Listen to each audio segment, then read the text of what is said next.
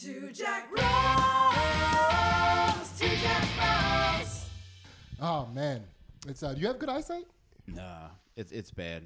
I have contacts and my prescription's pretty strong. Yeah. And it's just every time I go get a test, it just gets worse and worse. And I always feel anxious too because like I don't know if I'm saying the right things to the doctor, and I'm always glad to get out of there because I don't want to let him down. So sorry, I can do better. Please, just give me another shot. I can see better for you. Just tell me what you need me to be. He sighs a lot in your appointments, like, oh. We were making so much progress, right? That is a funny, just the idea of not wanting to disappoint your eye doctor. Because he asks you, he's like, is this better or is this better? I'm like, Oh, yeah, that is like, stressful. do you know the answer or is this like an opinion thing? Yeah, it's like, is he tricking you? Yeah, It's it's like, like- I don't think those were different. Yeah. You tell me which one is better and I'll believe you. Yeah.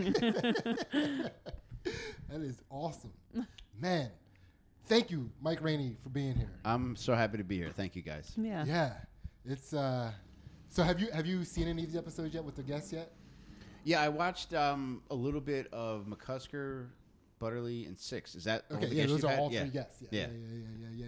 So what do you so you know what we get into here is we kind of let you lay out your life honestly, and then we take everything we can from you to try to add to our lives. Yeah. Which is fun. I'm looking forward to it, man. It's So get ready to be brought down. we just take the best. Okay, all We right. let you keep everything else. Yeah, so you know what we're trying to do is like we're trying to reach a higher consciousness while not changing our sense of humor, right? All right, That's just basically what we're trying to do. I'll see what I can Yeah. take from your souls. What do you even think about that kind of stuff, like a higher consciousness, enlightenment? Honestly, like right now, I think I've gotten further away from it than I have been at many times in the past. And when I was at like my lowest points, I feel as though like I was probably getting closer to like a better understanding of what I believe to be like maybe like the reason for existence is, or just what existence is, and like all that kind of shit. Yeah. But like right now, I'm just consumed by all the tedious shit I have to do. Yeah. And it's just horrible for me. So I was going to ask you, like, how much do you, like, what do you feel about existence when you're in that moment where you're disappointing your eye doctor? I just hate that how influential a man in a coat is for me. It's like, yeah, dude, I know underneath that coat, you're just the soul like I am. But, man, that coat is fucking... You could get me to pull my cheeks apart if you asked me to, dude. I hate to say it, man, but... That is pretty, I mean, yeah. Yeah. I mean, I don't know what it has to do with my eye, but I don't want to go blind. I'll let my lawyers and insurance sort that shit out later. Yeah. So you know how we do is we pretty much ask everybody the same questions, right? So what situation or experience do you feel like gave you the most information? Honestly, I think the times where I tend to learn from making horrible mistakes, and I think the times where like I've really made dreadful, costly mistakes have probably ended up being the best for me. Okay. And like I just mentioned, how like right now I'm just consumed by tedious stuff. Like there's times where I think that like I deliberately put myself in these situations to have a hole to dig myself out of. Is that something like, when do you feel like you started doing that? Like, were you like a kid that like wouldn't listen to mom, like and had to like learn the hard way? I was a good ass little boy. Yeah. You told me to do something, I did it. But then like it was like such like a drastic pendulum swing. I think I reached a point when I was probably like 17 or 18 where it was just like, all right, I'm going to be a bad boy now. Yeah. Like I'm tired of doing everything I should. And then that lasted until my 40s. So I got a couple years being an okay boy now. Yeah. So so if that is the situation you feel like gave you the most info, how do you feel when you see people making terrible decisions? Almost just want to let them. Not that I feel like it's my place to correct anybody if I see them doing something that's especially like fucked up. But I just know where that can lead. Like, but in a positive way. It's like, okay, like, boy, like awful mistakes, or if they don't kill you, like there's a lot to be learned from it. You know, and if you're really digging yourself into like a deep hole, that you're able to get out of, like this can be an incredibly valuable experience for you. I feel like that would put a lot of, like, just hearing that, knowing that you're aware of that, you know, people might think that that would put pressure on you to not make terrible mistakes now. Like, how do you, when you're about to make a terrible mistake, do you make that mistake or do you? I feel like most of the bad mistakes that I make now are just like that. Whereas so many of my other mistakes were deliberate and just like, yeah, I'm going to go to my friend's house and do drugs tonight, even though it's 11 o'clock at night and I should be staying home. Yeah. Like those kind of mistakes used to be like the big pitfalls for me. Whereas now it's like, I really struggle with like keeping my temper a lot of times. And oftentimes like I'll say something really, really fucked up and hurtful. And then as soon as it comes out, it's like, yeah, no, that didn't have to get to that point. Yeah, but you also can't replace that cathartic feeling from saying it either. It does feel good.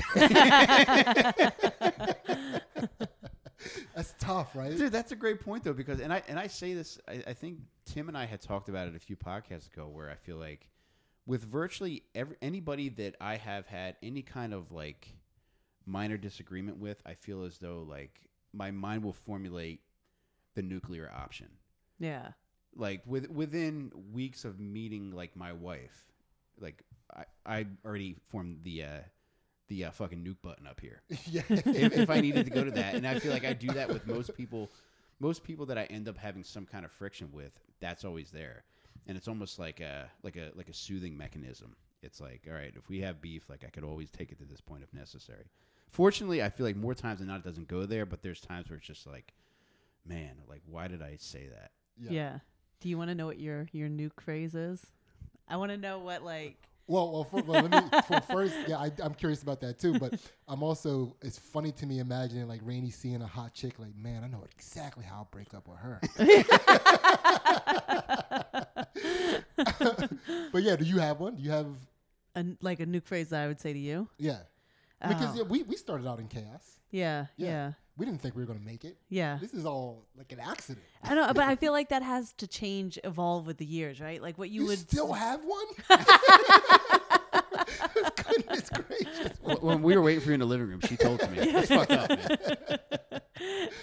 No, but my nuke, like I feel like it would have to, like I'd have to think about that for a little while. Yeah. Like I think I could get you, but you know. I think it's more nuanced now. When I was younger, I nuked all relationships the same way. It was just cheating. Yeah. You know, it was like, just stop trying to lie about it. Yeah. And like, whatever. This is, I don't know. Yeah, I did it. Yeah. You know, that's basically what it was. Yeah. You know, it's, I'm glad you're still thinking of ways to destroy me emotionally and mentally. Yeah. I appreciate it. It's a healthy relationship, right? It's gotta be. You know, I'm weird enough where you always have to have your finger on that button. Just in case you cross the line. Okay. So, Rainey, how did you learn to overcome fear? Just by doing things that scare me. There's nothing that I avoid now. There's a million things that scare me. I feel like I'm anxious about things 24/7. Although I think there's a difference between fear and anxiety. But if something scares me, like one of the things that scared me the most was competing again. Mm-hmm. You know, I signed up for that tournament that happened in August. I signed up for it like 3 months prior, and I was just like, oh, this feels great. I'm going to sign up because it was 3 months out. But as we're inching closer and closer, it's like, I got to start training more. I got to lose weight. And it's like, I'm starting to get scared. And like, I would just even thinking about that would give me instant diarrhea. Yeah. So like that scared me. And like, there was a point where like, I wasn't going to make the weight that I had signed up for. And I was like, oh, well, I could back out of this now because I'm not going to be able to compete. Yeah. But then there was like that little voice that's like, all right, well, maybe email them and see if you can just change divisions. And it's like, all right, I'm going to do this. And then I was just praying they wouldn't get back to me. Yeah. And honestly, I didn't check my email again, and they did not get back to me. But a friend a guy that was coaching someone that was in the division I got transferred to texted me and said, "You're going against my guy, and I'm going to break your fucking legs." I was like, "Oh, really?" And I went onto the tournament's website, and like I had been placed in that division, even though they never got back to me. Yeah. So if he didn't call me to tell me that.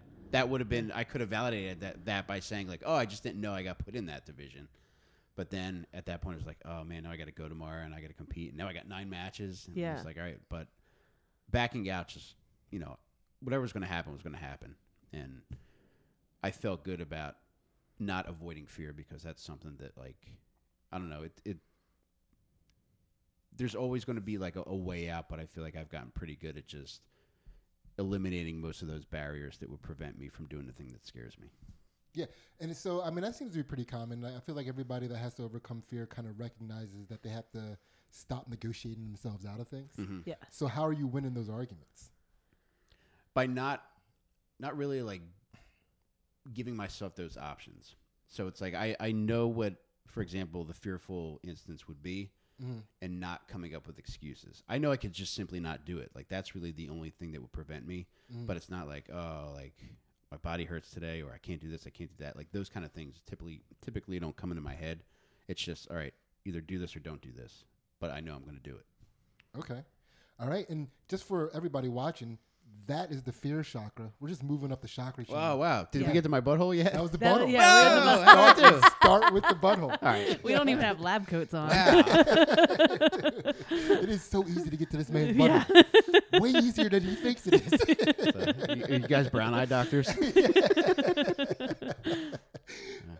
Wow, I hardly felt anything, man. You guys are good. Yeah. That brown eye doctor was fucking perfect, by the way. Cool. Because we should have been saying ophthalmologist that whole time. we're saying eye doctors like kids. Yeah. All right. So this next shot, we're going up the chakra chain, right? And then this next one is a segment we call My Bad. And this is where we give out an apology to any person, place, or thing that might need it from you, and set your energy back to neutral for getting that out of you. Oh, man. I'm trying to think of...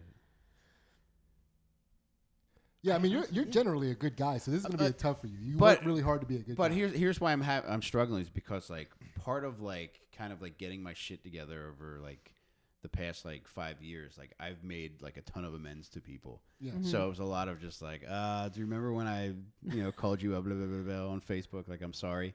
So I feel like most people... actually, I feel badly about this. All right, so 2 weeks ago, I went to Chicky and Pete's. Nice and recent, fresh, still warm. I love it. I went to Chicky and Pete's to get French fries for my daughter, and it was taking forever. And I get that things are just slow down in restaurants, and like that wasn't an issue.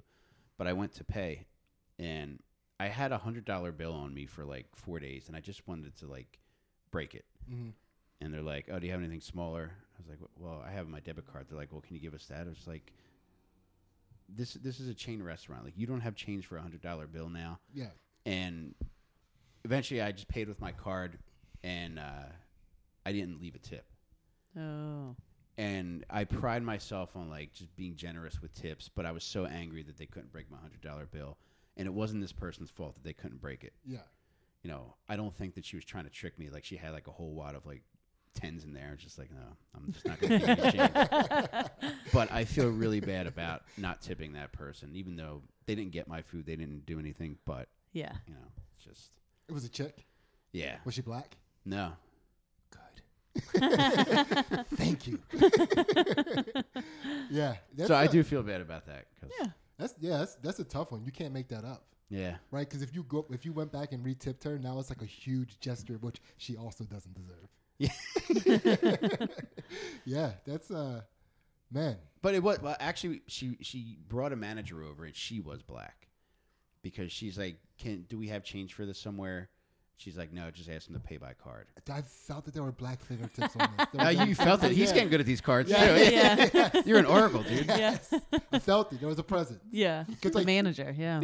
Well, because like that's like that level of like there's a new type of customer service that is happening right now. Okay. That is being very informed by the black community. Where it was like I don't care.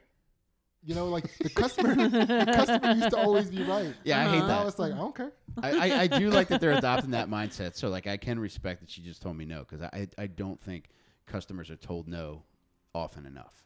I think I'm told no too often. I don't like it. I grew up in the 90s when the customer was always right. That's how I like customer service. Customer service is getting too black. I said it. I don't know why I said it.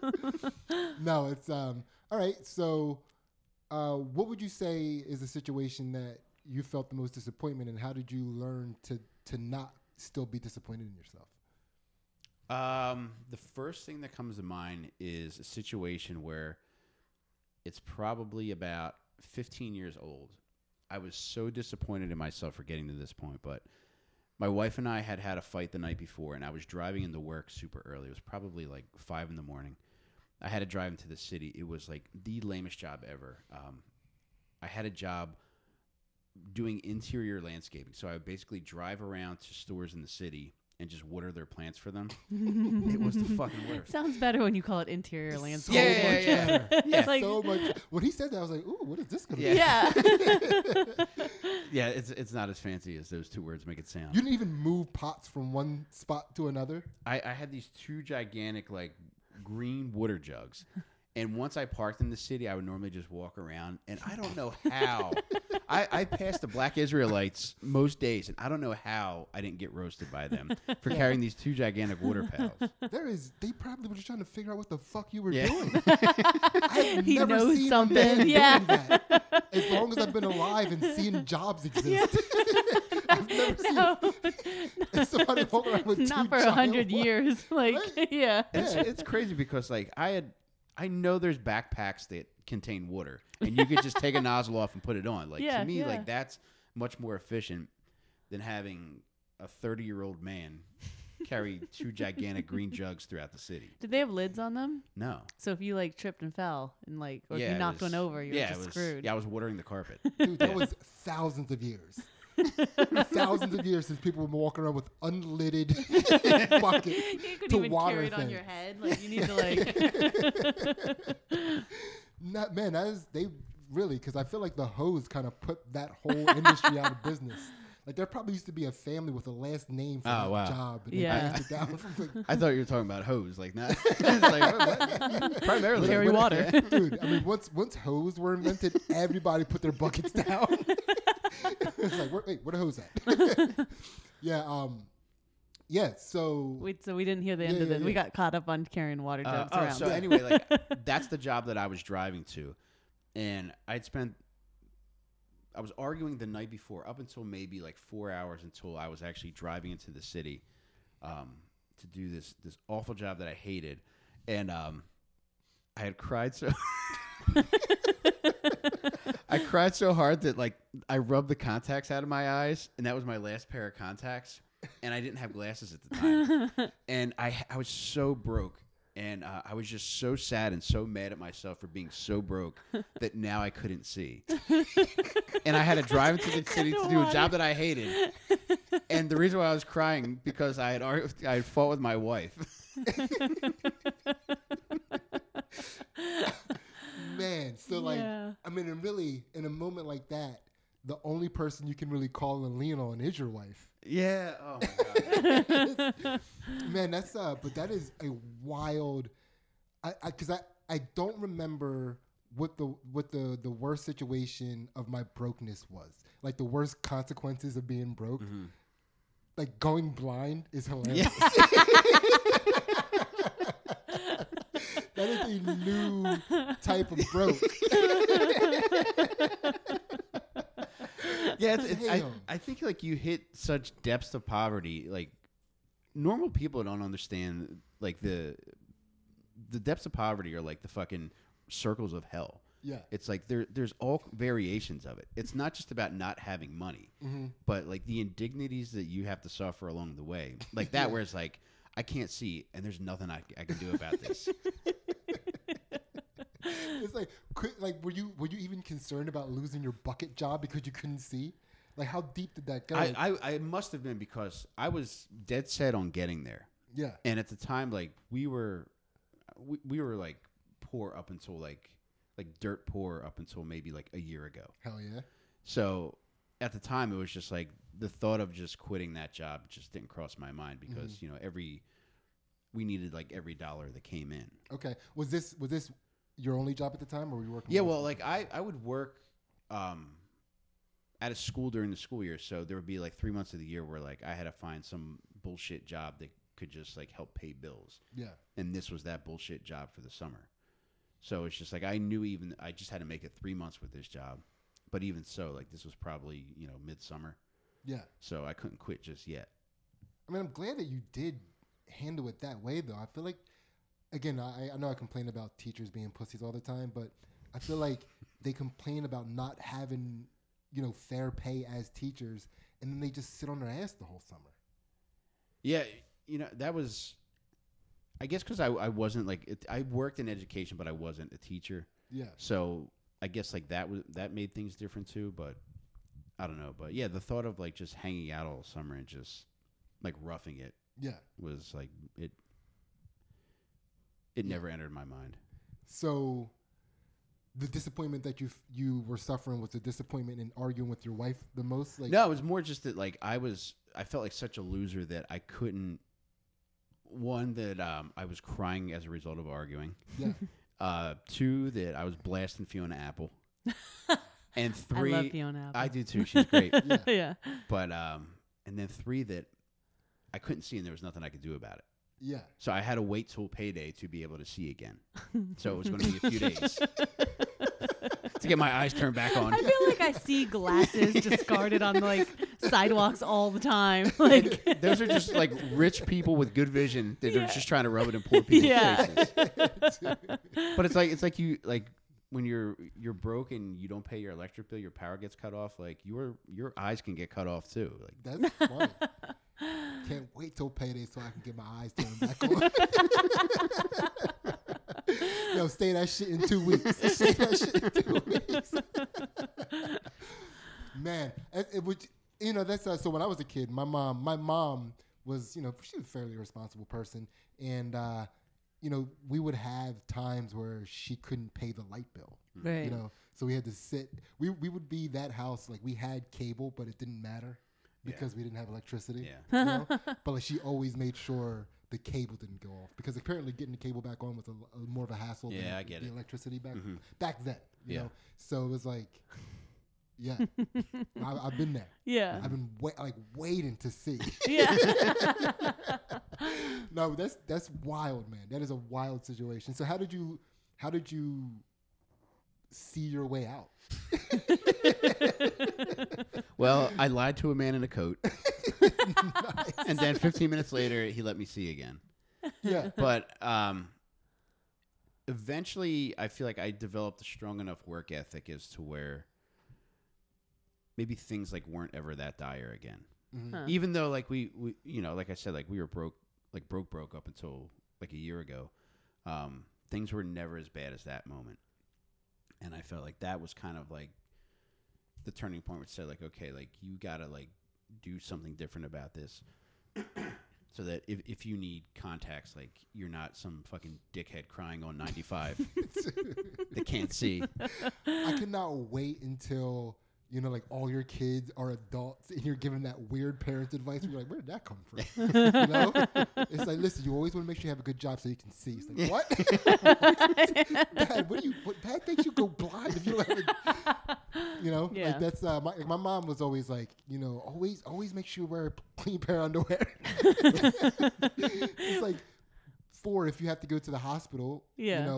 For something really bad. Yeah. You If don't. somebody who can't see is driving and they smash into you. Yeah. Yeah. That kind of thing. And then when the doctor is operating on me, they're Got gonna some be like, dirty "Look stains." at this dude's underwear."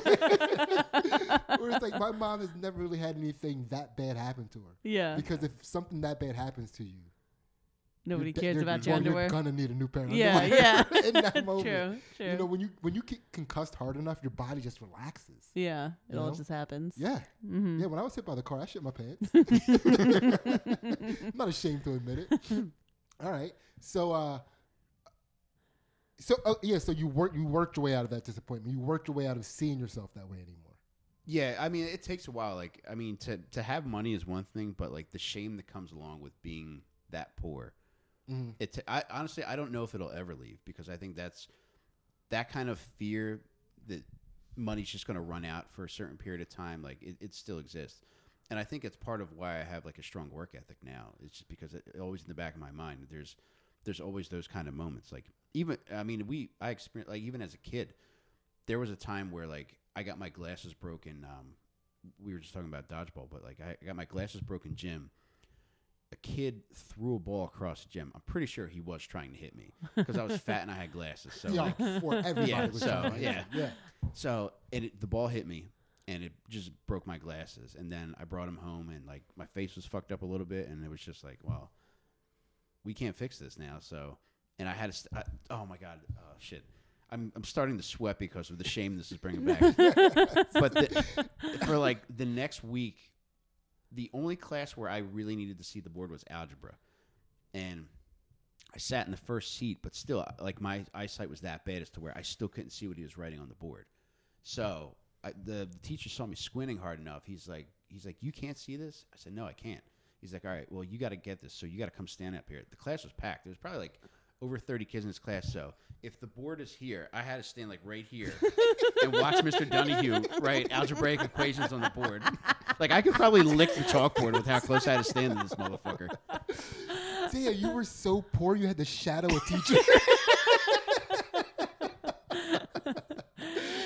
Damn. That is wild, man. That is wild. I like this. Oh, man. Shout out IKEA. It just bounced.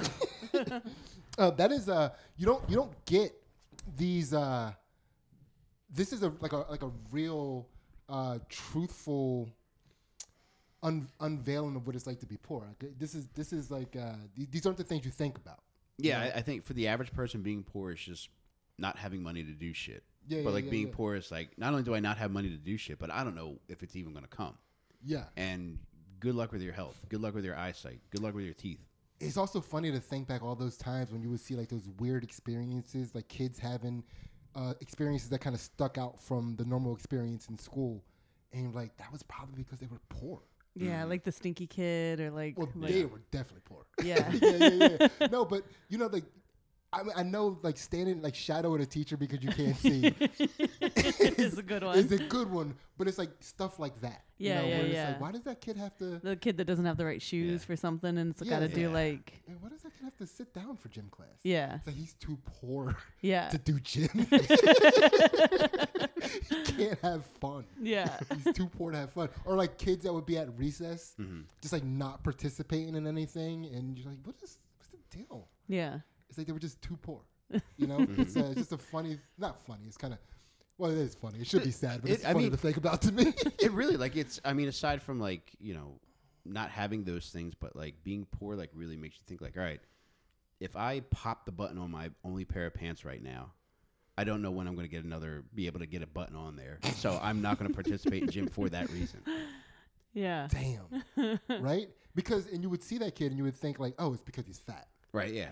It's like, well, dude, I'm fat and poor. It's poor. It's the poor thing. You know? Yeah. Yeah, so I do. I mean, I want to go back and, like, fix my perspective on all those chubby kids that weren't doing stuff. It's like, oh, fuck. Yeah. They were poor like me. Yeah. You know? But so that's a funny thing, too, is I, like, being poor, like, we were poor. We were constantly getting evicted and things like that, living in cars and stuff. But my mom, very early on, made a distinction between me and her. Like this is me. These are my choices. Like, I'm fucked up.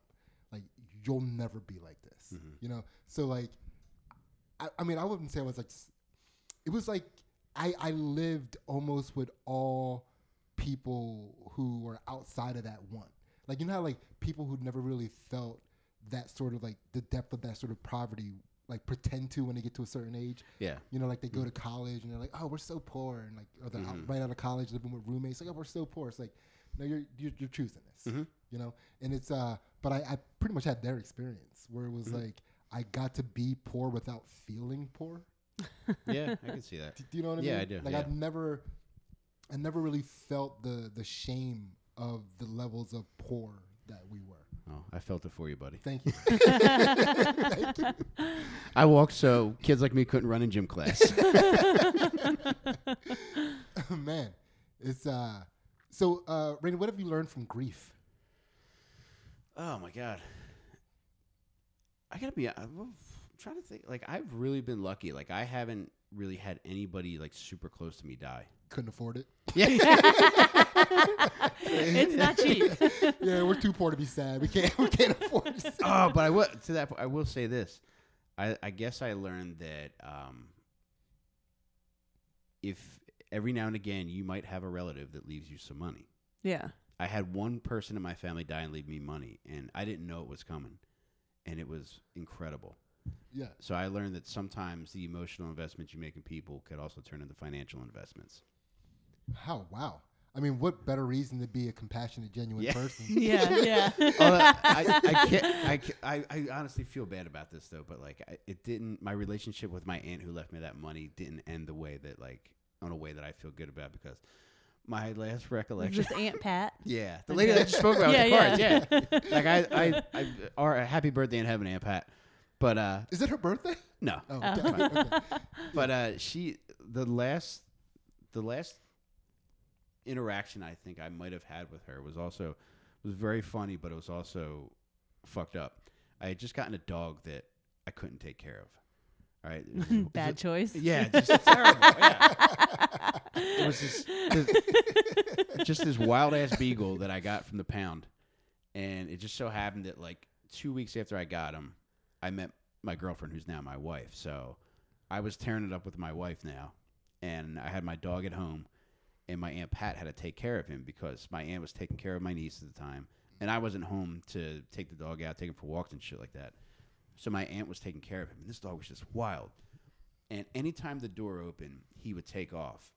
And I was walking to the door, and he could hear me. And as I opened the door, he was running out. And Aunt Pat grabbed onto his collar, and he was powerful. He had something else, beagle in him. Might have, like, PCP or something. But this fucking mid-sized beagle pulled my pretty big Aunt Pat out the door. It was like a cartoon jerk. Yeah. Like, he pulled her out the door. Like when cartoon characters don't let go of a bowling ball. Yeah. And like I could tell, I think she was embarrassed, and she might have been hurt, like physically hurt too. But when you see something like that happen, it's hard not to laugh. Yeah. And I'm pretty sure that might be the last interaction I had with Oh my god, that's actually funny though. I think you know, like, who doesn't want to go that way? Yeah, you know, like, if I could have my last memory be anything, I would want it to be something that every time somebody thought of it, they start cracking up. Yeah. That's awesome. True. That's but grief doesn't necessarily have to be from loss of a human, right? Because you know, it's like there's a level of sadness. There's a depth of sadness that just once you reach it, it is grief, and it feels like you are grieving a loss. Yeah, you know? I mean that's a very interesting way to put it. And now that you say that, you know, I guess there's a lot of other things that I guess I've grieved about, but actual typical grief in the typical sense I have not. But just, you know, in that kind of sense, I guess there's others. But do you so coming from somebody that did not grow up poor, you know, with a lifestyle like that, watching parents make, like, I have two very responsible parents, you know, is there a level of grief, like, or I guess it's different for everybody, but like, do you guys ever look at that and be like, I mean, I've talked to you about this, like why is that, you know, and like that changes as you grow up, right? Because it's so when you're a kid and looking at grown-ups making choices, it's kind of like you understand it completely different once you reach like once you're a parent looking and like looking back and being like, what the fuck was my dad doing? You know, like. Yeah, I mean, there is part of that, and it's like I think people might hit a certain age and just kind of accept defeat and just say like, this is the best that I can do. Yeah. And even though I've you know, even though like I've talk about like being poor in like childhood and adulthood, like I feel like I've been what's the word that I'm looking for?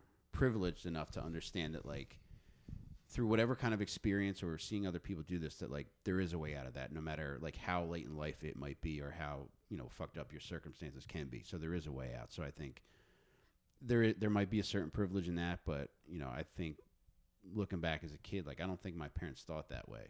Yeah. I just thought they thought that like, all right, you know, something might work out, but in the meantime, you know, we're just going to work till we die. Yeah. Which I think was just typical of that of that generation, you know, and I think people that are from that kind of era, like my parents are in their early 70s now. You know, they didn't think about doing shit that like I think of. Like I want to, you know, I just took my kids across the country to go to a concert. Right. Like their thoughts are just like, all right, do you want to eat this week, motherfucker, or what? Yeah. You know, where like that's the only thing that they think about. Yeah. So Yeah. I And think yeah, I'm go sorry. ahead. I was going to say like in their mind, there was probably like, okay, I've got their basic needs served, and that's really all a child needs. Yeah. Yeah. Which And I don't mean to keep harping on this grief thing, but I feel like a lot of people who don't have what would be the stereotypical grief, which is like the loss of a close loved one, I feel like they have a little shame in the grief that they experienced in their life, which until you have that experience of losing a close loved one, that grief you feel is the realest grief you will ever feel, right? Yeah. And how to pick yourself up from that, or just like, again, to not even be ashamed that this is your grief, right? Yeah. And to be able to pick yourself up and move on. And like you said, you know, to stave off fear, you just throw yourself into things. How do you even get up? I don't know. I mean, that's a good question. I think I could point to a specific turning point in my life where things just, I don't know, I feel like existence started to turn around for me. I got very fortunate in that I was resigned to the fact that nothing fortuitous was ever going to happen to me. And I got to a point where it was just another crippling fucking poverty story where my car broke down to a point where I couldn't afford to get it fixed. So, like, we didn't have a car for, I don't know, maybe a year or so. And it was just like humiliating, taking buses everywhere. People. It's just like, yeah, if you forgot paper towels, it was like, God damn, I gotta walk back to the supermarket. But going back to that, it was just like nothing fortuitous is ever going to happen. I made enough to where, you know, it was like my parents' mindset was like, I made enough as to where we have food, and most of the time we can have our shit still on, but there was nothing else. And I was just resigned to the fact that I might never have a car again. But I had a boss who is the nicest lady in the world. She just got a new car, and she's like, look, I'm going to give you my car and just pay me for it whenever you can.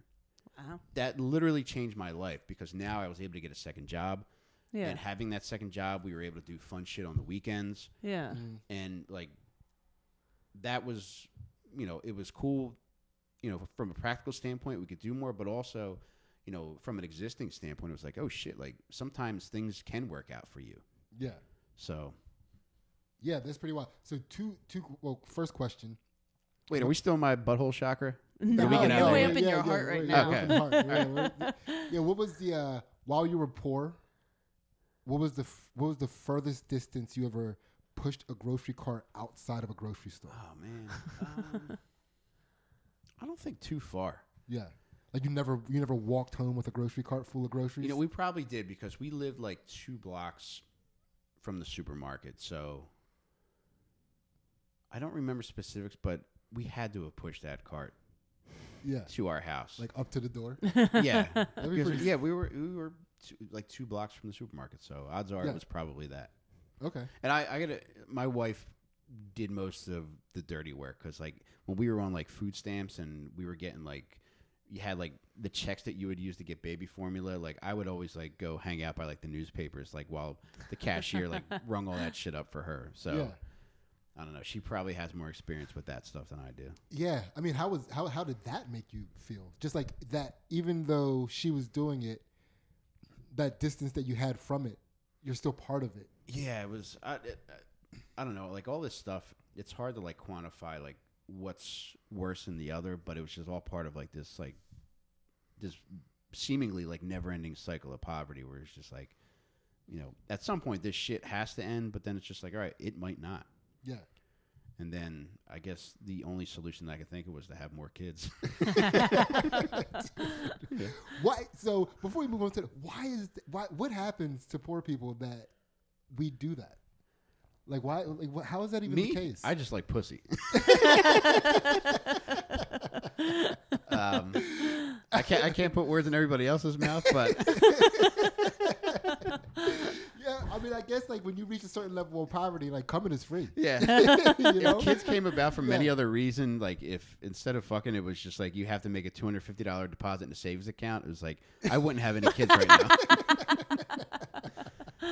So that's the only reason why we can't. Well, no, I shouldn't say it because like we did enjoy it, and we, you know, I don't know, you just love your kids, and it's like you love having them. It's just like, all right, we'll figure it out. Like at some point, like I guess something's got to go right, and then that, I mean, it is too. When you're, I'm thinking about it now.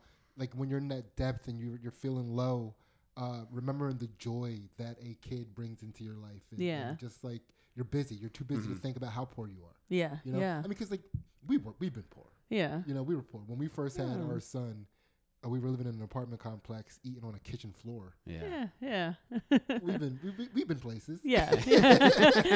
You know, like we used to go to the dollar store. We're Five Below people now. Well, we used to go to the dollar store. Yeah. You know, you don't act like we've been Five Below people this whole time. they should put a Five Below next to a dollar store just so you could be like, look at you pieces of garbage. Yeah. Make you feel good. Maybe someday you'll live up to this. Look at you uppity motherfuckers over there. I could buy a hula hoop right now. Can you say the same?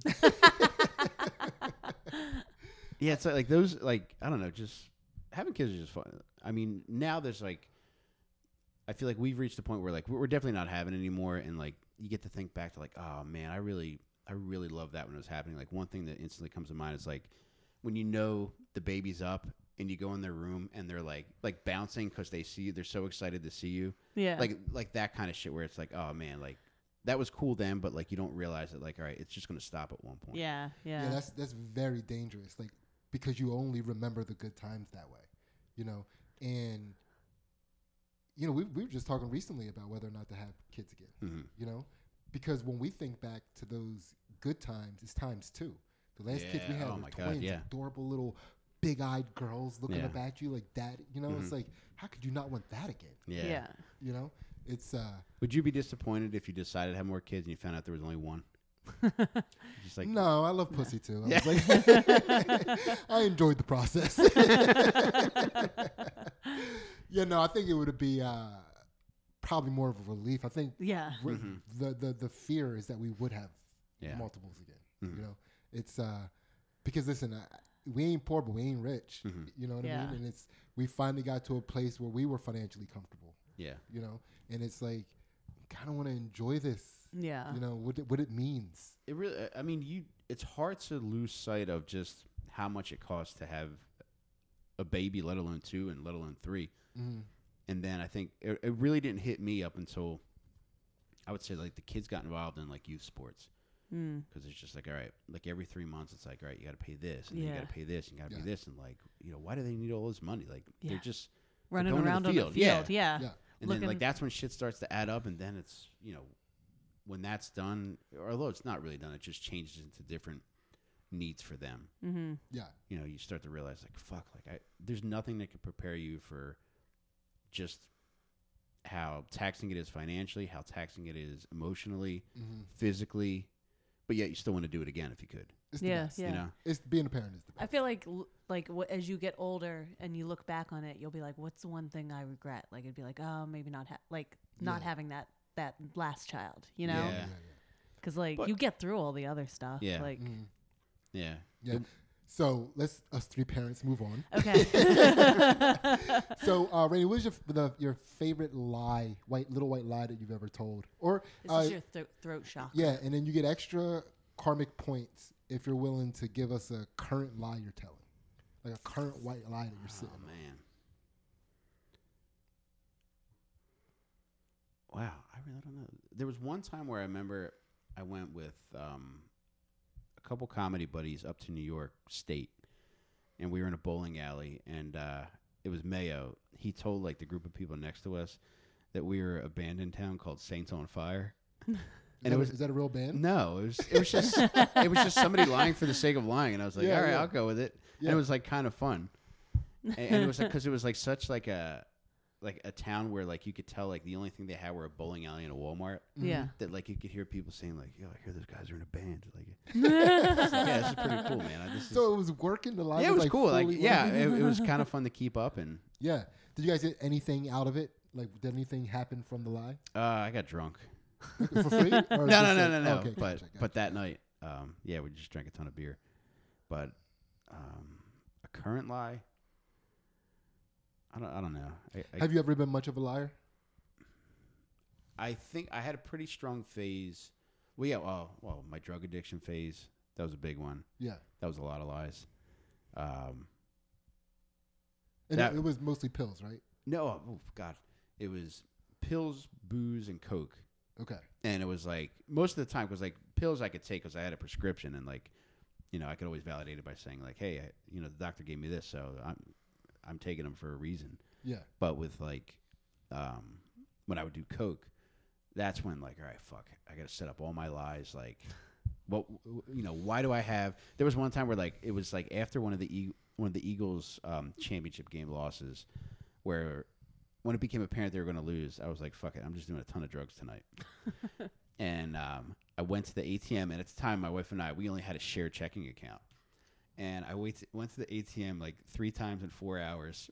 And then I open I get a text message, and she says, like, why the fuck are you making 3 withdrawals? So it's like, before I can even respond, it's like, all right, fuck, what am I going to say is the reason why I just made 3 withdrawals in 4 hours? Yeah. And I don't even know what I said. I might have just not responded, but. Like, where did your mind even go in that situation? Like, you got, she just hit me up. I gotta tell her something. Are you going for the thing most likely to be the case, or the thing that she'd most likely believe? Like, so I guess like, do you go with her? Or do you go with you? I think I knew the jig was up, and like no matter what I said, she wouldn't believe. Yeah. So I don't even remember what I said, but odds are I said it was probably like gambling on the game. Don't worry, babe. I'm just It's gambling. okay. I just have a horrible gambling Still an problem. addiction. Yeah. Oh no, you probably think it's drugs. You probably think it's drugs, and I get that. Yeah. My drug phase was like my worst lying phase, because like it was like lies to everybody, and it was like always about drugs. Like I remember I ended up in Atlantic City one night, and I ran out of money pretty quickly. I sent a mass text message asking everybody in my phone to PayPal me $100. No, it wasn't even PayPal. I don't even know if PayPal was around, but it was. I think I asked them to Western Union me, because this was like 2012. But fortunately, most people didn't respond. Butterly was one of the few people to respond. He actually called me. Yeah. And he's like, well, what's going on? Like, you could tell that he knew that something was up, and I don't remember what I told him. Dude, so when you do something like that, like, because Butterly's a tech guy, so he knew that was a mass text message. It was like, I messaged everybody. It might not have been everybody all in one shot, but I might have individualized it. That's kind of worse. But it was it was to everybody in my phone who I felt could digest getting a message from me at like 1 or 2 in the morning or whatever it was. Yeah. Then might get out of bed or not be in bed and Yeah. come Western Union Yes. you some money. Yeah. Like, Yeah. just insane to think Find a that. fucking 24/7 giant. Yeah. Western Union use some money. And 3 people actually did. It was Western Union. 2 people actually did. My wife's cousin sent me money, and then a comedy buddy, Pat Barker, did. Okay. And so I at least had $200 waiting at Western Union for me when I got home, because like at the time nobody was going to send it, and drugs were wearing off, and then that's when the depression hits, and I was like, Yeah. I'm the biggest loser on earth. Fortunately, you remember Danny Ozark, right? I do. I knew he would be down there because he played poker a lot. Yeah. And I messaged him, and I was like, hey, is there any way you could send me $40 to get back home? Because I didn't have any gas money, no toll money. He's like, yeah, I'm wherever he was. And he gave me $40 to get home. And then before I went home, I stopped at a Western Union just because I knew that $200 was waiting for me there, just so I can come home and tell my wife, you see, I didn't blow all my money. How am I going to blow all my money? I have $200 in my pocket. She was like, was that from the text that you also sent to me? Oh my God, that's wild. Yeah, Did you go down that? Was there an injury that started you on the pills that took you down that path? It was because I had taken painkillers like once before I really got hooked, and they didn't really take like they were awesome, but then I didn't really seek them out again, and then I really got hurt. Like I ruptured 2 discs in my back, and I needed them for probably maybe like 2 weeks, but I kept going back, and the doctor would write it every time I would go, so I just kept going and going and going, and eventually it went from like feeling good all the time to like being sick and depressed when I didn't have them, and then feeling as though like I have to have these things or else like I'm gonna die. Like I'm sorry, I was like kind of laughing because every time we get to a question, you're like, I don't think I know it. How about these 5 things? Actually, let me tell you the darkest thing you're probably gonna ever hear. Yeah, this is all right. Do you have more questions on that? No. Yeah, but that was. What led it? What took you? Was it just like because you were in such a shit place that you went like That was a big part to of the it. alcohol and then the coke and everything? Yeah, it was just like everything. I feel like trying to unwrap myself for like the past like close to 5 years now. Like I found out like a lot can be explained through like trying to prove myself to people, because I feel as though I'm there's very few people that I'm actually comfortable around, even to like have a conversation. I feel like I'm going to say the wrong thing or just, do something stupid, and I'm just very self-conscious. So I can see that like, okay, I, would drink because like after 2 drinks, you're a little looser and you feel better. And then it's like, all right, well now if I do coke, that's going to make me feel even better. And like, it's going to be easy for me to go talk to these people, and I'll make plans that I'll never keep. But in the time, it feels good to like be able to like have what I interpret as like a normal interaction with somebody. Yeah. And then with pills, it's the same thing. I could, I look back to like my Facebook posts, and I'm always trying to connect with people. Like, hey, if anybody needs help with anything, like just message me, text me. There was one time where like I feel like, do you remember an Eagles game where it was just like blinding snow, maybe from like 2014 or 15, and it was just like a very cool occurrence because like you could barely see the field. Well, the snow was so bad in Philadelphia that you know Johnny Goodtimes? I do. His wife was about to give birth, and he had posted on Facebook. And so I messaged him. I was like, yeah, I know it's snowing really bad, so if you need a truck to get your wife to the hospital, I have access to one. I didn't have access to a truck. Oh, my God. That's a good lie. It is, yeah. But, like, that's the kind of shit that, like, that would, like, lead me toward. So were you lucky in that he didn't have to lean on that your access to a I truck? was, and it was like, I guess going back to what I was like originally saying, it's just like I just wanted to be able to like be accepted by people. Yeah. And if he had said like, yeah, I could really use that right now, I probably would have done enough to come up with a truck somehow. That is another good thing about drug addicts, man. Resourceful. Fucking resourceful. Yeah. They make shit happen, but not for them. Yeah, yeah. No, I mean that's like the drive to do kind things for others is like I think that's very universal, that people want to be able, like I think a lot of times when people are like, oh, if I had tons of money, like I would just, help out my friends, and I just help out like that straight, like I just tip that waitress and like change her life. Like you want to be able to like change people's lives and like make things better around you. And like sometimes it's hard to find that, you know? Yeah. And there were times where I was tipping waitresses in pills. No. I'm going to change your life for the worse. Yeah. How did you learn, or have you learned to get over that desire to impress people so much? Yeah, I feel I'm getting over it now, but I'm still not over the anxiety that I feel when I have a typical interaction with somebody. Okay.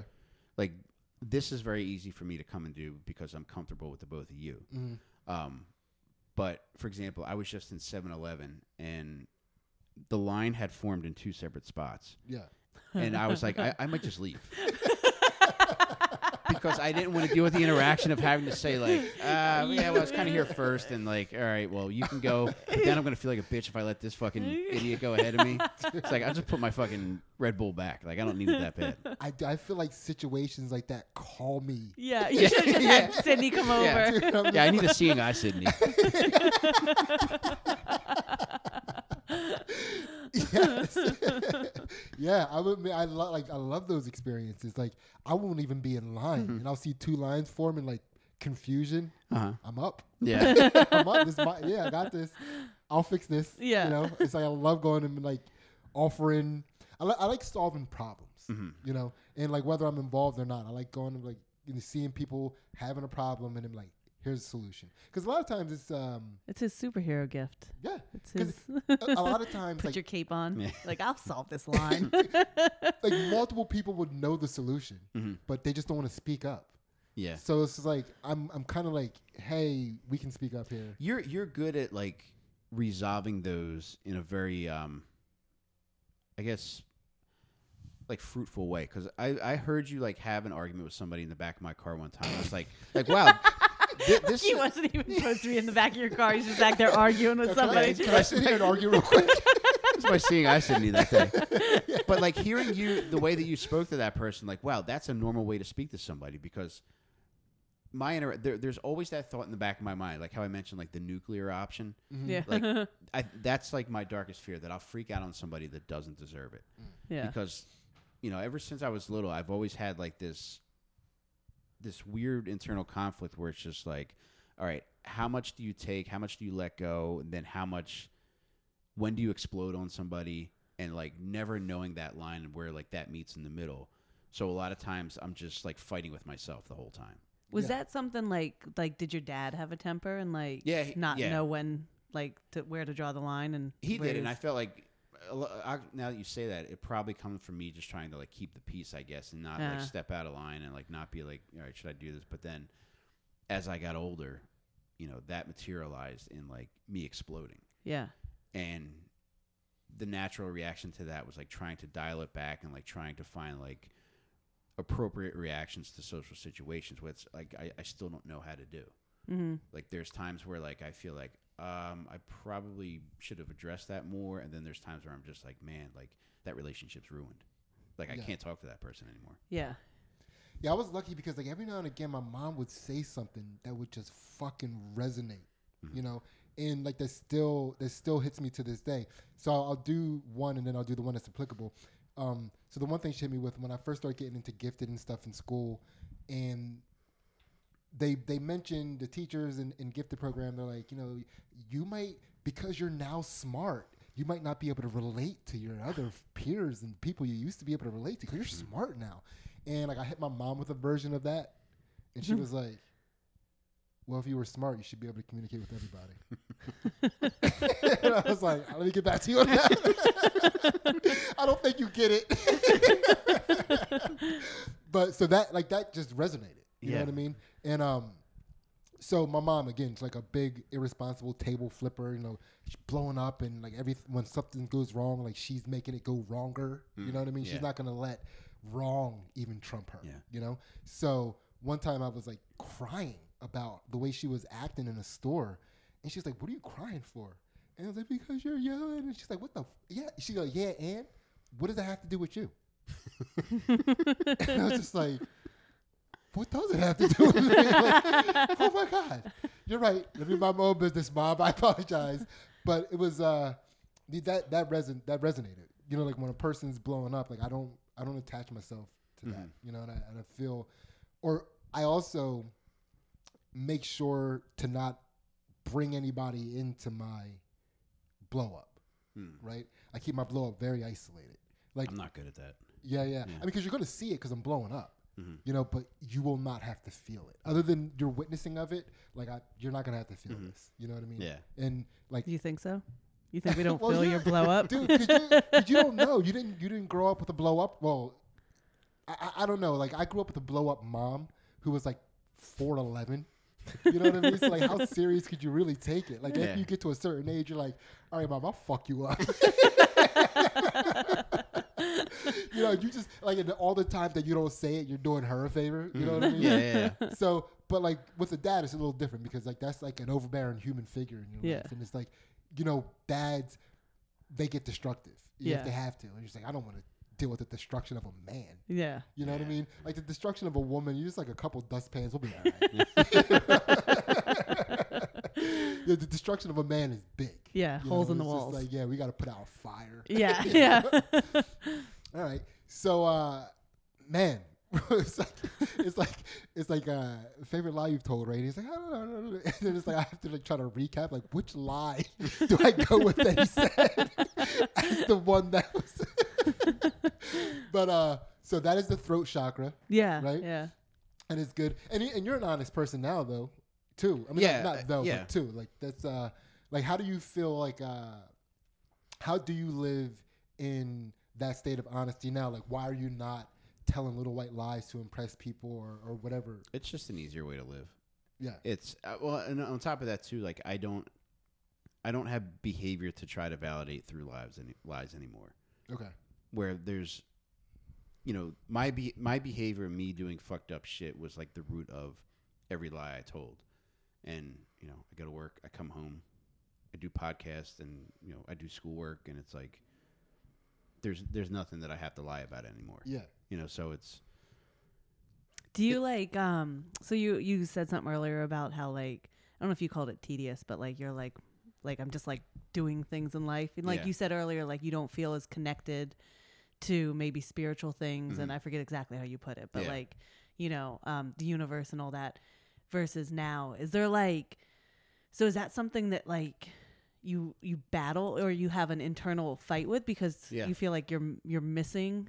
Is it missing or is it like what Right now, like my biggest struggle is, I feel like a lot of times, like I'll take on more than I could probably handle well at a given time. And like right now, I'm in the midst of that, but at the same time, I could see light at the end of the tunnel. Like one of the things that's like really consuming right now is finishing school.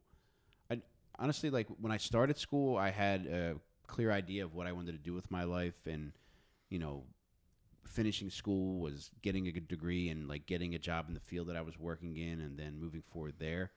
But I lost that job last December, and I was just like, all right, well, fuck it. I'm just going to do podcasts, and I make more from podcasting now than I did at that job. So I'm just like, fuck it. Why would I want to get another job doing that? And the job that I have now is like, you know, I love it.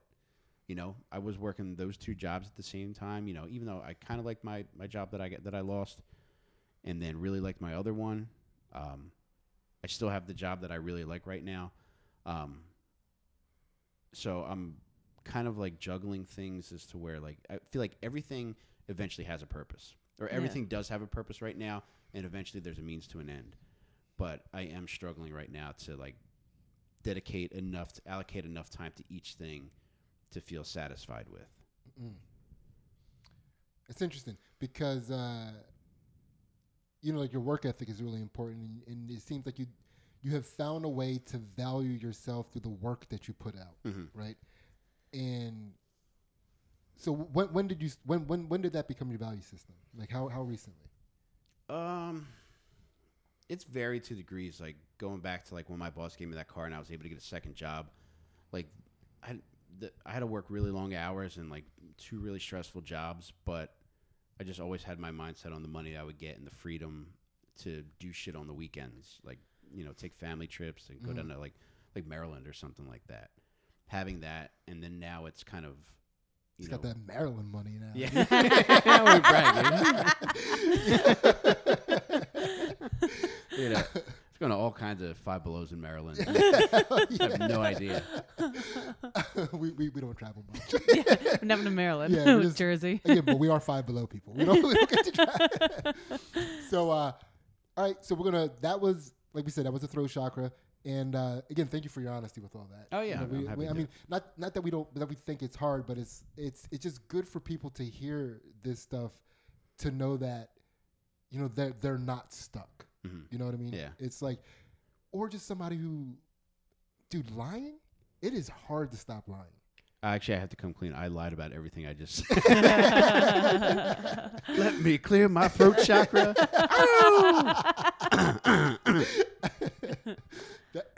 Yeah, they agree. Yeah, but I mean, lying is so fun because, like, not even fun, but it's like you're putting out a perfect perception of yourself. Yeah. Oh, that's a great point. And like that, you know, even though I could validate, like saying like, okay, I lied because I didn't want people to find out about this. The reality was like I'm also trying to project a different version of myself. Yeah. Than what what was actually happening. Yeah, which is the whole reason for lying. Mhm. Like, what people don't admit that that's the reason they're lying, which makes it easy for them to keep lying. But you were comfortable in not having to try to live up to that image of yourself anymore. You're like, well, these are only things that I do. This Yeah, is and, like- and even though like now like I talk about like not feeling comfortable in many situations, like I realize none of that shit matters. Like nobody in 7-Eleven would fucking remember that interaction 2 days from now if there was any kind of issue. Yeah. So it's like, I do. think they'd be like, dude, remember that dude just put his stuff down and left from 7-Eleven the other day? I think everybody stick longer than you. But yeah, no, you're right. But it just doesn't matter. And I think at the root of it, when you have like fucking such low self-esteem issues like I've had throughout my life, the flip, the one of the real negative sides of that is like you either consciously or subconsciously think the world does revolve around you. Yeah. When it's just like nobody cares. Like no one.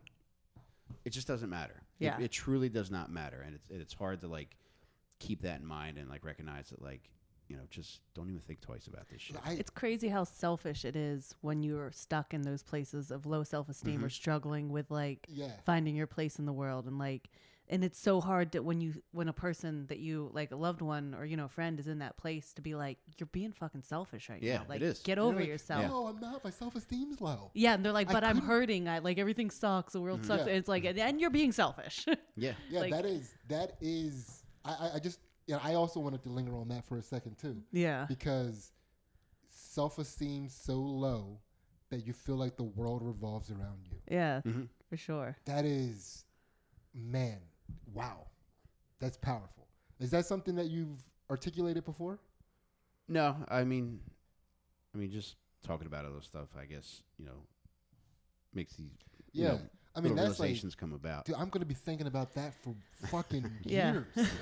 years, because, I mean, that is a great litmus test to let you know you need to get your shit together. When you're starting to think that everybody's looking at you and all of your mistakes people are thinking about and all of this, that, and it's like your self-esteem's fucked up. Mm-hmm. Get you're wrong.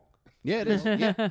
That is, because you're always looking for those things. You're always looking for like, what is like, how do I know when I need to like pull myself back to center? It's like, Yeah. oh, when I feel like everybody's looking at me. Yeah.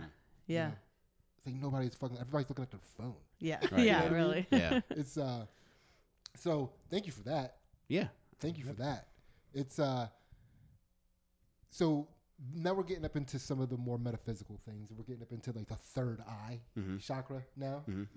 I'm excited to think we might find some connection for you back to the universe. Oh, thank you. Yeah. So this one is like something that you used to think as separate, but now you're starting to see are the same. Like things that, like concepts, ideas, physical, like whatever it is. It's like, yeah, that's the same. Things that are separate but are the same. I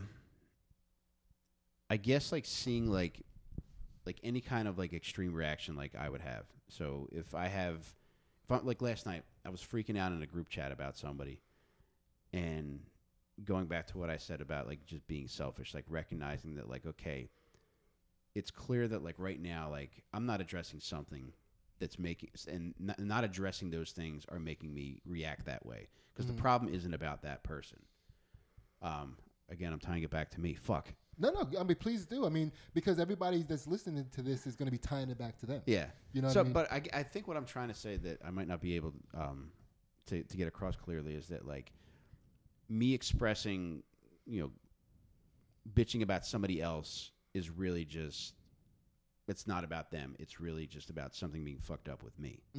So both of if I was able to recognize that it's about me, like that's one thing, but also recognizing that I'm complaining about somebody else ties it back into the same problem, where it's like, all right, something that I'm doing is fucked up, or something that I'm exhibiting is fucked up, and that's the real problem. Yeah, and I think that's probably why you're good at comedy. I think you probably had an ability to have that awareness for a while, because I listened to your jokes are very honest. Your comedy is very honest, and you're talking about your life and the way the things you thought in real moments of life.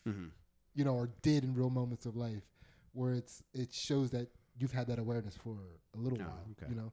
So, but that's. I mean, it almost is like goes back to what we were just saying, like self-esteem still low. Mm-hmm. You feel like the world revolves around you. Yeah. You know, which is something that even before this, I would have thought is. I'm a big proponent. It's like, dude, everything's the same. Everything's the same, but I never would have. I didn't see those things as the same. Mm-hmm. You know, which is Yeah. basically the same concept. Yeah. Yeah. You know, which is that was heavy. Yeah. Dude, that is like. I mean, I think that's going to be probably the most valuable thing that people are going to be able to take away from this episode and actually apply to their lives right away. I mean, people are going to hear that and like a fucking light switch is going to go off in their head. And also, I hope that like if there's any other takeaway from this is that the next time you go in for an eye exam, you just sock that dude right in the fucking face. Just knock his glasses right off his face and say like, "You're not the boss of me, dickhead." Yeah. Actually, just take his glasses and walk Yeah. out. And walk out. This is better. On fire. Okay. So, what is something that you couldn't give up? I think feeling the need to constantly do something. Like if I sit down to try to relax, I can't turn it off. I feel like I constantly need to be doing something. What do you think? What do you think that would mean if you just turned it off and stopped doing things? That I'm losing ground because the further I get into trying to like, I guess like do all the things that I should be doing, I feel like the more fucked up I feel I am. Because like if I feel like, okay, if I take the time to sit and watch a movie for 2 hours, that's 2 hours that I could spend, you know, writing jokes or, you know, editing a video or something. And it's like the reality is like nobody gives a fuck. If I don't tell a joke again or put out another diarrhea based video, the world will not miss it. But I don't know if I'm ever going to get past that. But at the same time as though, like right now, I feel like that's why I'm making strides in all these areas that I want to make strides in, is because like I just, from the second I wake up or from the second I walk in the door, I want to be doing something else. Yeah. So Wait, what do you mean something else? Like another? You mean another thing that Gotcha. I feel like that's unfinished. Yeah, it was like I thought you were like I walk into the door. I was like I don't want to be here. There has been I that. want to be somewhere else. Yeah. Yeah. Yeah. I mean, it's interesting because, you know, they talk about, it seems like you found a lot of discipline in your life, and that like that's how you're moving forward, like through all this discipline, right? But the one thing that they tell you when you find discipline, it's also supposed to give you freedom, right? Because like having that structured life, putting in that hard work allows you, I don't know, like I don't know exactly what it's supposed to allow you to do, you know, but like I guess take that deep breath or find the time to relax or and it's like feels like you're just all in the discipline right now. Yeah, and you know what? Like going back to like what you just said about like the freedom. Like for me, the freedom that I'm most focused upon right now is being financially free. One of my goals for the past 2 years from when I started writing goals was that I always wanted to have enough money in my pocket at any given time to buy myself a pair of sneakers. I thought you were going to say glasses. Fuck it, I'm gonna add glasses to that list now. When you're fresh, you don't need to see you all. I choose being fly. Thank you very much. But like to me, like that small amount of money, which is like to me, it's like okay, if I have $100, I could buy whatever sneakers I want. Having like that simple goal is enough to like make me never question whether or not I'm going to call out of work. Yeah. Is because like I know like I have a million other responsibilities to meet and people to take care of, but I also have like that personal goal. And you know, after I meet all these other responsibilities, like I need to have that money available to me, because to me that's kind of like I don't know, like keeping your head above water to the point like to prevent, because I feel like once you know, metaphorically go underwater, it's like I'm back to that dickhead that was driving to work that can't see. Yeah. Yeah. You know, so if I can stay above that point, I feel like I'm free from experiencing that again. Yeah. You know, it's not like I don't think there's ever going to be like, you know, an extended period of happiness. You know, I don't know if that exists, but I know there's satisfaction in saying in knowing that my kids can come to me if they need something, and knowing that our fucking internet's not going to cut off, and knowing that if people want to go to fucking Chick-fil-A, it's like, you know, get 30 nuggets if you want right now. Like, Yeah. I don't care. To me, like, Nuggets. that's the kind of freedom to do that kind of stuff. Put the Yeah. nuggets in the bag. Yeah. Get the extra sauce. Yeah, let me get what 15 cents for Polynesian sauce. It's actually my pleasure, bitch. Man, that's I mean, so that was good. Yeah, Do we think we're enlightened? I've grown. You don't want to be arrogant and be like, but I think this episode, like, dude, that like self-esteem still low. Yeah. That is heavy. That's heavy. That's yeah. I'm glad to come out of this with at least that awareness. Mm-hmm. How about you? How do you feel? I feel as though the next time there's any kind of line dispute at 7-Eleven, I know that you're only 4 blocks away. Dude, channel me call in you. your heart, dude. Yeah. I am. I'm going to tuck my T-shirt into my pants, pull them up, and just go full Sydney. Just like My hair will go straight up. Yeah.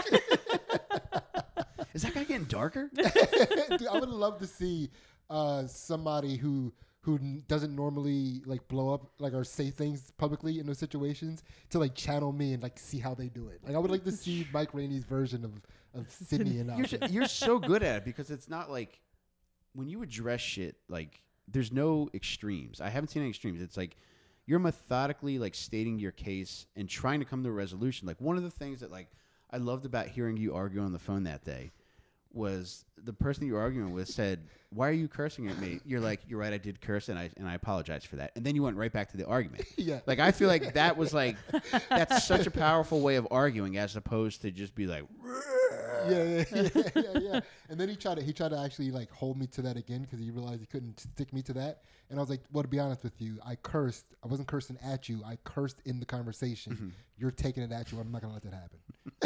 Just like, you know how I argue. It's fantastic. I think that's maybe one of the reasons we get along as a couple because Ansley just doesn't want to argue with me. I mean, we just get along. No, but this was a fucking awesome experience. And do you have time for the Patreon? yeah, let's do it. Yeah, hell yeah. I would So love we're to. going to hop into the Patreon. We should have been promoting it Oh, this throughout is the great. episode, but it is what it is. Thank you so much for listening. We really appreciate that we had an opportunity to present Mike Rainey to you.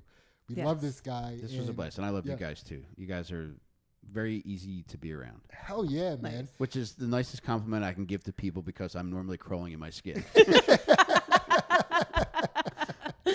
All right. Thank you so much for listening to Two Jack Bros. You guys are awesome. I'm sorry. We're going to do shout-outs next time. But I never said that before. Yeah, no. We'll do shout-outs next Can I promote something real quick? Absolutely. If you don't already listen to Dad Meat Podcast, me and Tim Butterly, the funniest person on the earth, it's us just hanging out with all our boys. Sid's going to be on tomorrow. I don't know when you guys are going to release this, but Yeah, well, hopefully tomorrow. okay. So yeah, Yeah. Sid will be on Sunday, the October 3rd episode Yeah. of Dad Meat. So I can't wait for that. It's awesome.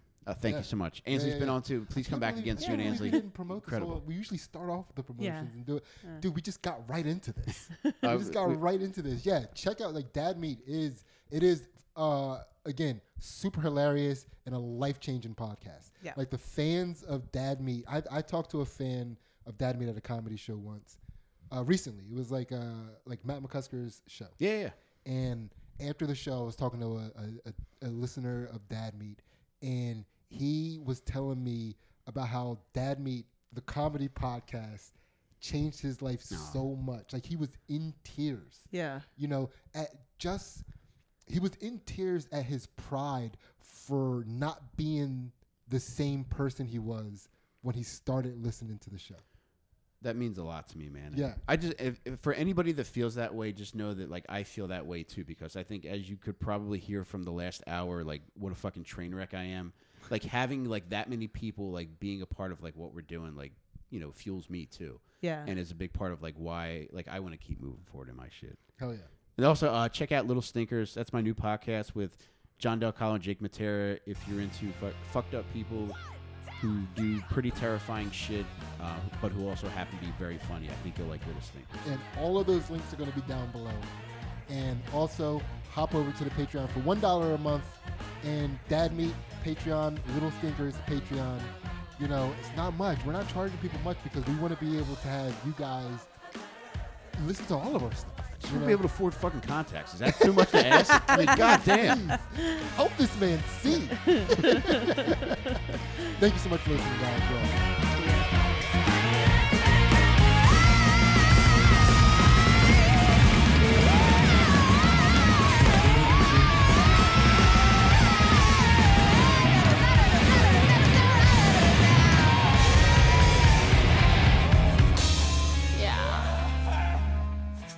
Got you.